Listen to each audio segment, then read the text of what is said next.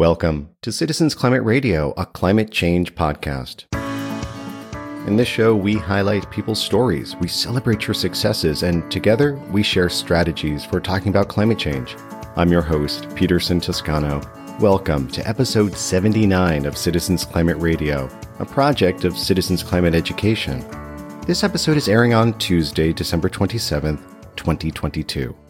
Today, you will hear about climate stories that highlight climate change solutions. In The Art House, novelist Alan Gratz explains why telling climate change stories is so challenging, even for professionals. After years writing about other topics, his young readers asked him to take on climate change. He listened and recently published the novel 2 Degrees. In the Resilience Corner, Tamara Staten continues unpacking the 5 steps to resiliency. This time, she helps us to ask for the help we need. And I have good news to share. Lots of good news. In fact, this whole episode explores examples of stories that point to climate solutions. Last month, I told you about stories that highlight the impacts of climate change. These are stories about extreme weather, as well as the many changes happening all around us. In this episode, we look at the second type of climate story. It is the story that reveals the impacts of climate solutions. This is a much harder story to tell because many of the best solutions are still on the table. In fact, you are working hard to get lawmakers and community leaders to take these solutions seriously and put them into practice. In, say, 25 or 50 years, we will be able to tell many stories about the beneficial impacts these solutions will have. But we need to tell these stories today. There are 3 different types of climate solution impact stories you can tell. Number 1, the current solution success story.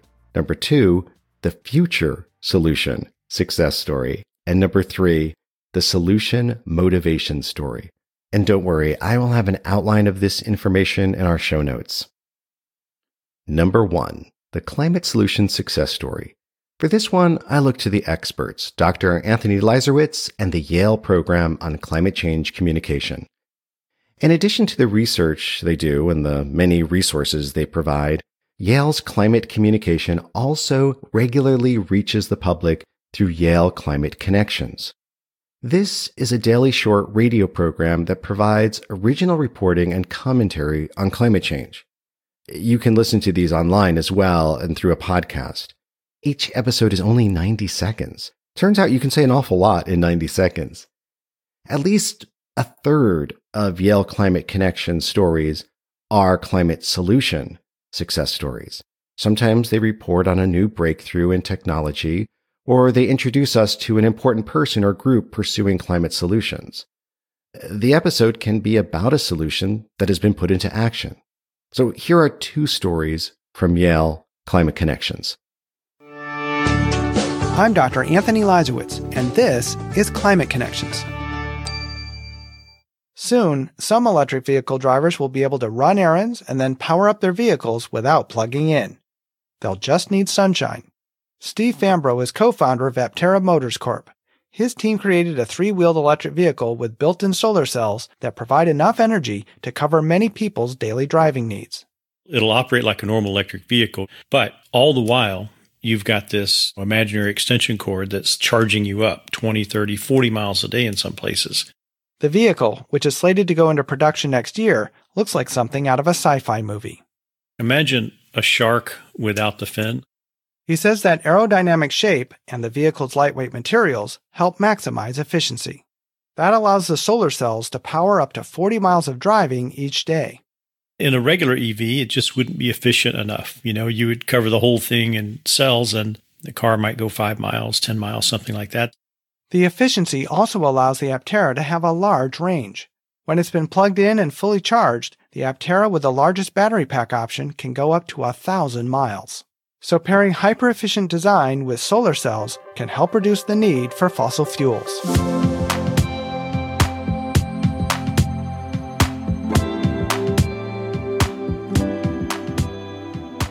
The Mississippi River runs from Minnesota to Louisiana, bringing opportunities for recreation and industry to the communities along its banks. But as the climate changes, the river also brings a growing risk of costly and dangerous floods. Our organization was founded out of necessity 10 years ago to help cities deal with some devastating flooding and drought conditions that have been a persistent issue for our river valley. Eric D. Simmons is mayor of Greenville, Mississippi, and co-chair of the Mississippi River Cities and Towns Initiative. The bipartisan group of mayors is working together to reduce the impacts of extreme weather. One of the things we're doing together is deploying over 66,000 acres of new natural infrastructure along the entire Mississippi River, involving 8 states and over 30 cities. They've partnered with the nonprofit Ducks Unlimited to restore more than 60 wetlands near the river. When complete, the project areas will provide wildlife habitat and help hold excess water during storms. This nature-based infrastructure will lessen the impact that our cities are seeing and also lessen the burden that our folks incur on a yearly basis as a result of climate change.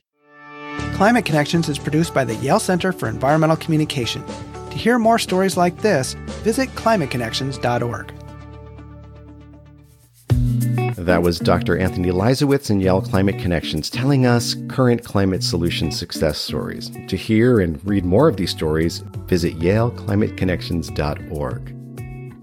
So the first type of story is the current climate solution success story. Next, we consider the future climate success story. This type of story relies on our efforts to envision and imagine the world filled with the solutions we advocate. We want to paint a picture of a future worth pursuing. And when we succeed, we create a yearning in others for this better world. When I am looking for a story like this, I head over to the Cli-Fi Imaginarium. The Cli-Fi Imaginarium was my colleague Sophia's idea. That's Allison Whitaker. She dreamed up a space in the early lockdowns of 2020 where we could imagine a different future, a future filled with solutions, a future that was hopeful, and a future that was co-created. She built a space for that called the Cli-Fi Imaginarium. We have a group that meets twice a month. We choose a topic. The topic is a solution, preferably a very dry one, but we go with a lot of different solutions. The dry ones are actually really fun because what happens is people make them interesting. They also stick with you. Something like district heating is not something I can tell you I would normally engage with. But after having read so many district heating stories, I know exactly what it is, and I can imagine a world where it might be a reality for people. We're trying to help people create a future that they want to live in, and we are over dystopia. Last month, I shared a radio drama version of Allison's story, Forest at the End of the Lane.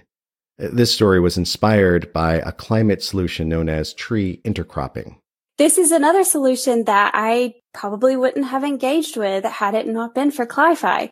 Forest intercropping is basically creating a garden in a forest. So you have all of the benefits of the carbon sequestration in the forest, and you have the added benefit of food. Every month, I attend the free online Intro to Climate Fiction workshops. So far, I've written 4 stories inspired by 4 different climate solutions. Writing these stories feels like time travel. Imagining the world we are working to achieve helps me build endurance and determination. If you want a shot of inspiration, head over to the Cli-Fi Imaginarium. Visit withmanyroots.com. They offer various workshops, including the online Introduction to Climate Fiction. That site again is withmanyroots.com. So far, we looked at stories that highlight current climate change solutions and stories that point to a future world filled with climate solutions. Now for our third and final type, the climate solution motivation story. This story reveals why I am motivated to do the climate work I'm doing. The story itself may not seem to have anything to do with climate change. Still, this story goes right to the heart of our work. So I will tell you one of my own climate solution motivation stories. And remember, our stories are compelling when we include specific details and emotions. As you hear my story, listen for the specific details I weave into it. Also, consider the emotions I include in the story and stir up inside of you. Here is the story of my very first memory. The first memory I have is of me panicked, like I'm underwater and struggling to breathe. There's loud noises, there's crying, there's shouting, there's sirens. Then the next thing I know, I'm in this plastic oxygen tent with strangers peering at me. My mom's nowhere to be seen. I had yet another serious asthma attack. We lived in a predominantly black neighborhood, and virtually everyone in my class had asthma. My mom kept looking for solutions, bringing me to doctors, trying new medicines, but nothing worked. So then my family decided to do something radical, to move out of the city to the countryside in the Catskills in upstate New York. And I have to say, at first, I hated it. It was so scary being in the country with wild animals or bugs and things I didn't understand, and none of my friends were nearby, and there was no neighborhood to ride around in. But after a while, I settled in and started a new life with new friends and with the ability to breathe deeply, play freely, and live a healthy life.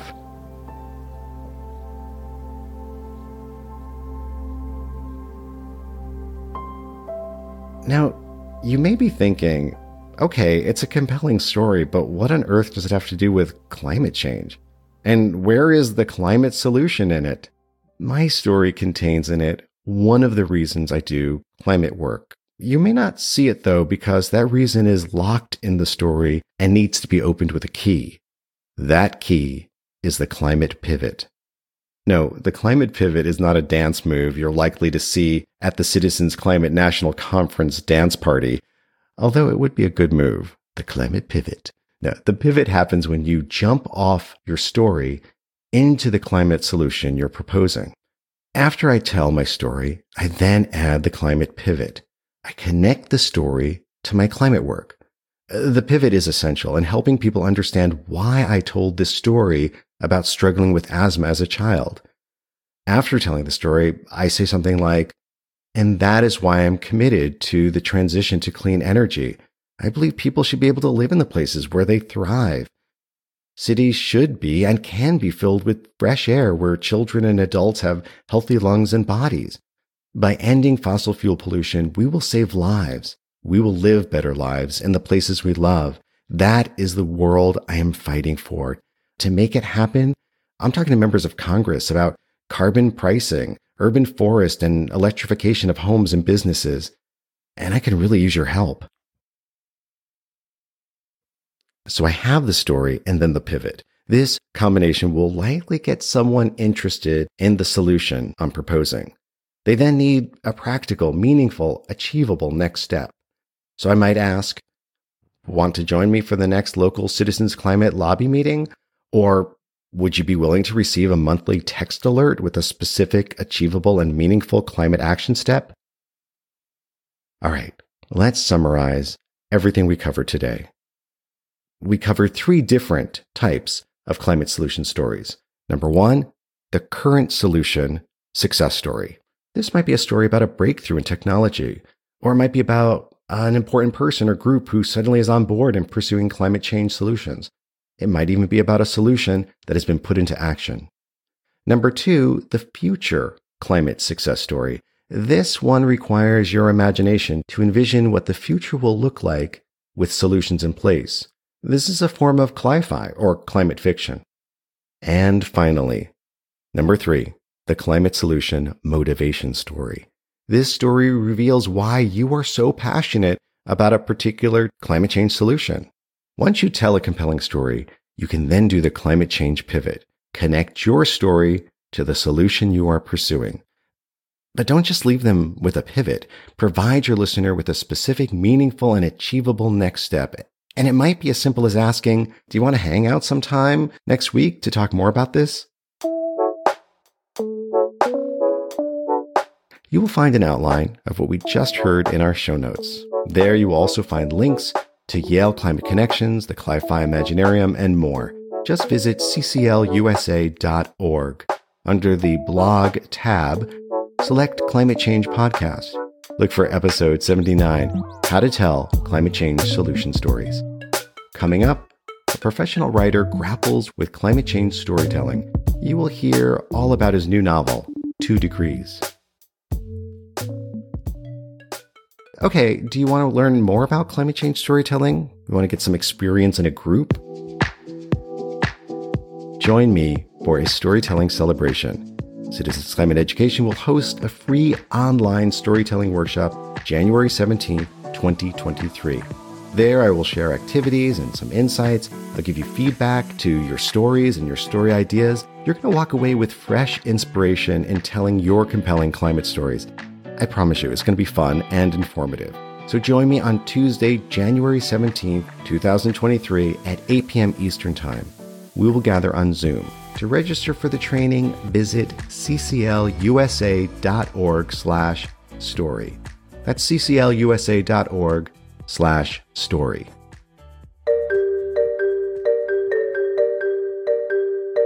This might have been the hardest book I've ever written. That's Alan Gratz, an author of nearly 20 books that he wrote for young adults. In his latest book, he takes on climate change. I began to write books that kids really responded to, what I like to call social thrillers. Compelling books, they were thrilling books that also tackled larger issues. This all began with me writing a book about the Holocaust. I met a guy who'd survived 10 different Nazi concentration camps in World War II and lived to tell the tale. His name was Jack Bruner. I worked on this book with him to tell his story, and kids responded to it. And I got so many letters saying, we want more books like this. At first, it was more books about World War II. But then as I expanded with books like Refugee, which told one story set during World War II, the story set in the 1930s, then I opened things up to writing about bigger topics that were a little bit more contemporary, and kids really responded. They said, well, we want a book about 9/11. So I wrote a book about 9/11. Once I wrote a book about 9/11, they said, we want a book about climate change. And I was like, whoa, okay, that's different. It's not a specific event. Like I've written about D-Day, I've written about the Battle of Okinawa. I was like, boy, this isn't a specific event. This is a big topic. But I think that's the reason why so many kids ask me to do it. They kind of come to my books, I think, looking for both an exciting read, but also a way to understand a big, unwieldy topic in a way that is approachable for middle schoolers. In a moment, Alan will read from his new climate change novel, 2 Degrees. Writing books has been an important part of his ongoing learning about issues and topics that interest young people. I'm not an expert on anything that I write about. I don't have a PhD in World War II history. I wasn't in the Twin Towers on 9/11 or anything like that. Just like I had to research those topics, I had to research climate change. I read a lot of people who were very alarmist, and I read a lot of people who were like, it's bad, but it's not the worst thing ever. And I just tried to take all that in and say, well, look, climate change is real. I told my editor right away, I was like, I'm not arguing in this book that climate change is real. We're going to work from the assumption that climate change is real. Like many of us telling climate change stories, he had a lot to say. He ran the risk of overwhelming the story with data and facts. My first draft had so much science and so much talk about climate change, and my editor was like, this is good. It's very informative, but we're not writing nonfiction. We have to take some of this back out. That's where a really great editor can help you remember to focus on story, but also get all that stuff in there that you want to get in there. Alan overcame the challenges and crafted a novel with 3 individual narratives woven together. This braided approach reveals multiple aspects of the climate crisis through the eyes of 4 young characters. I've very much enjoyed reading the book, but then I'm always a sucker for a good climate story. But what about the middle schoolers Alan wants to reach, especially those not involved with the climate movement? Does it work for them? To find out, I asked the son of a friend to read 2 Degrees. He reviewed it for us. My name is Juno. I'm 13 years old. I pretty much never read, and I read comic books when I do read. For you, picking up this book, for someone who almost never reads, what was it like starting off? The atmosphere is very dramatic. I would recommend it for my friend Henry, who is obsessed with disaster movies and survival movies. The only kind of books I've read, like, the problem is, like, there's, like, a killer or something, or, like, a villain. Never before have I read a book where there's, like, a natural disaster as the enemy. It's, like, interesting. Am I right in remembering that you like music a lot? Yeah, I do. So if you were to choose a song to go with this book, what might that song be? That's a hard question. Some kind of hard rock that's very hardcore and a lot of electric guitar.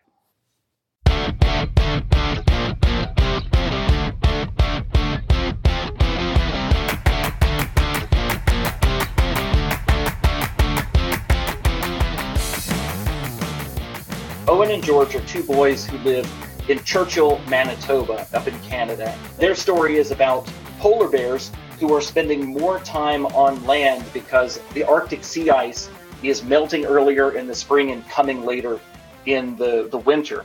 At a time when they don't think that there will be polar bears in the interior, there are. They run into a mama bear that wrecks them a little bit, and then they are pursued by a male polar bear later on across the tundra as they're trying to get home. So at this point in the story, George and Owen are on foot. They've lost their snowmobile. They're a little bit wounded, but still able to keep trekking through the tundra. They're trying to get back to Churchill. And while they're walking, Owen is thinking about a lot of the things that he has seen in and around Churchill that he's not really paid attention to. He's kind of having a personal reckoning with what he has seen and not really understood.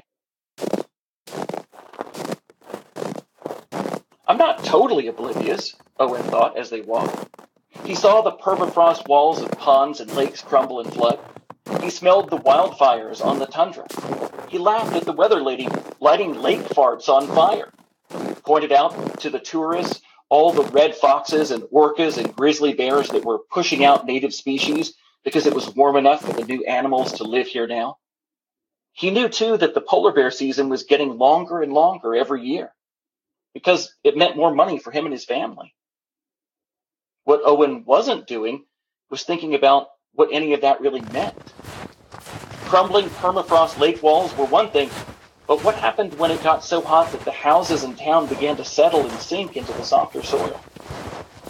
What would the mama polar bears do for dens when wildfires destroyed their ancestral denning sites?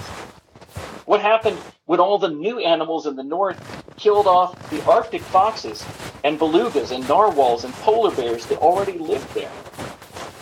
And even though the warmer temperatures meant a longer tourist season, how long could the polar bears everyone was coming to see survive if they kept losing more and more hunting time on the sea ice every year? The big picture. That's what he was beginning to see now. And the big picture was climate change. What happens in the Arctic doesn't stay in the Arctic, Owen thought. The book is 2 Degrees by Alan Gratz. It is available wherever you get books. To learn more about Alan and his books, visit alangratz.com. Gratz is spelled Gratz, alangratz.com. Oh, and I shared Juno's review with Alan, and he has a message for Juno. Hey, Juno, thank you so much for reading 2 Degrees. I'm so glad that you loved it. It means a lot to me that you read it and that you gave it a great review. I hope you'll tell more people about it, and I hope you'll keep reading my books and other people's books. If you have an idea for the Art House, feel free to contact me, radio@citizensclimate.org. Coming up, Tamara Staten and the Resilience Corner.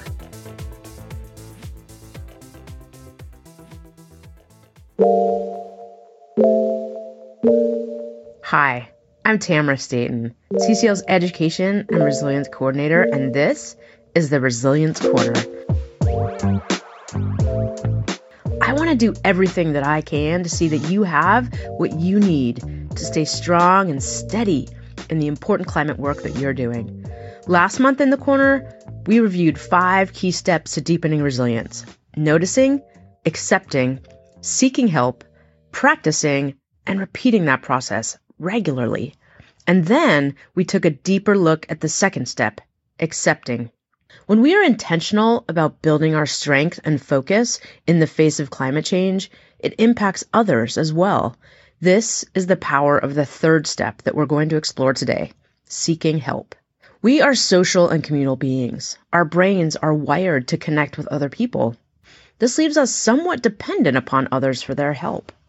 At the same time, many of us grew up in cultures that encourage independence, cultures that assign a certain amount of weakness or immaturity around relying on others, cultures that expect us to tough it out or just deal with it so as not to appear fragile, broken, or needy.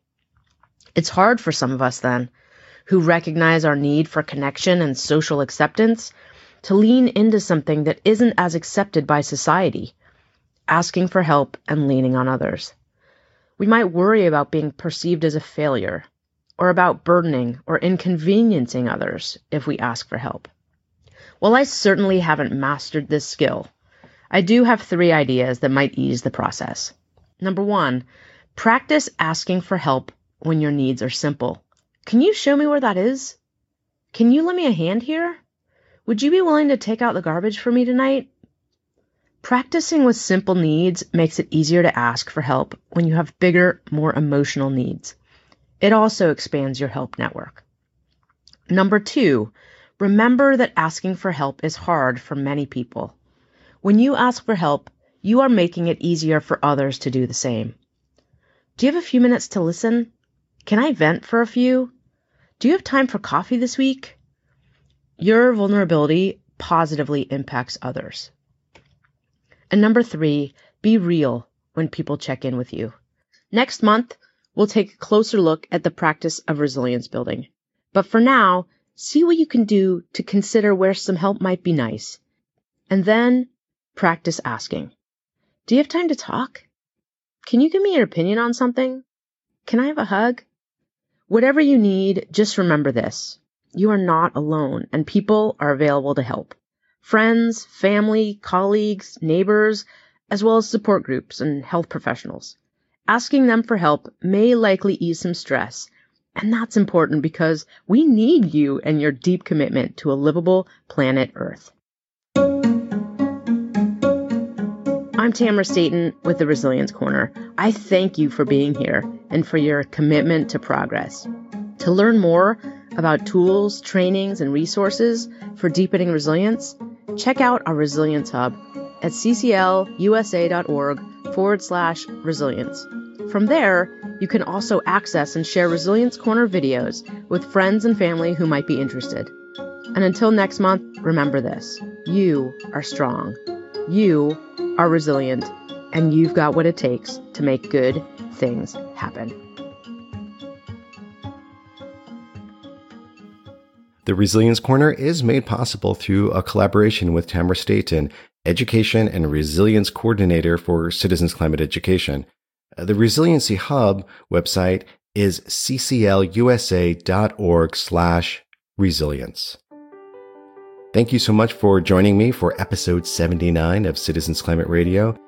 Here at Citizens Climate Education, we are all about getting the public and members of Congress excited about climate change solutions. These include carbon pricing, promoting healthy forests, building electrification, and more. To find out how you can get involved, visit cclusa.org. And special thanks to the members of our advisory board, Tamara Staten, Maggie Stembach, Kitty Zorkreski, Sarah Baglitel, Kaylee Roach, Solemi Hernandez, Hannah Rogers, Sean Digg, and Brett Sees. Citizens Climate Radio is written and produced by me, Peterson Toscano. Other technical support from Ricky Bradley and Brett Sees. Social media assistance from Ashley Hunt Monterano, Flannery Winchester, Kitty Zorkreski, Finley Hungerford, and Steve Vault. Moral support from Madeline Para. Visit cclusa.org to see our show notes and find links to our guests. Citizens Climate Radio is a project of Citizens Climate Education.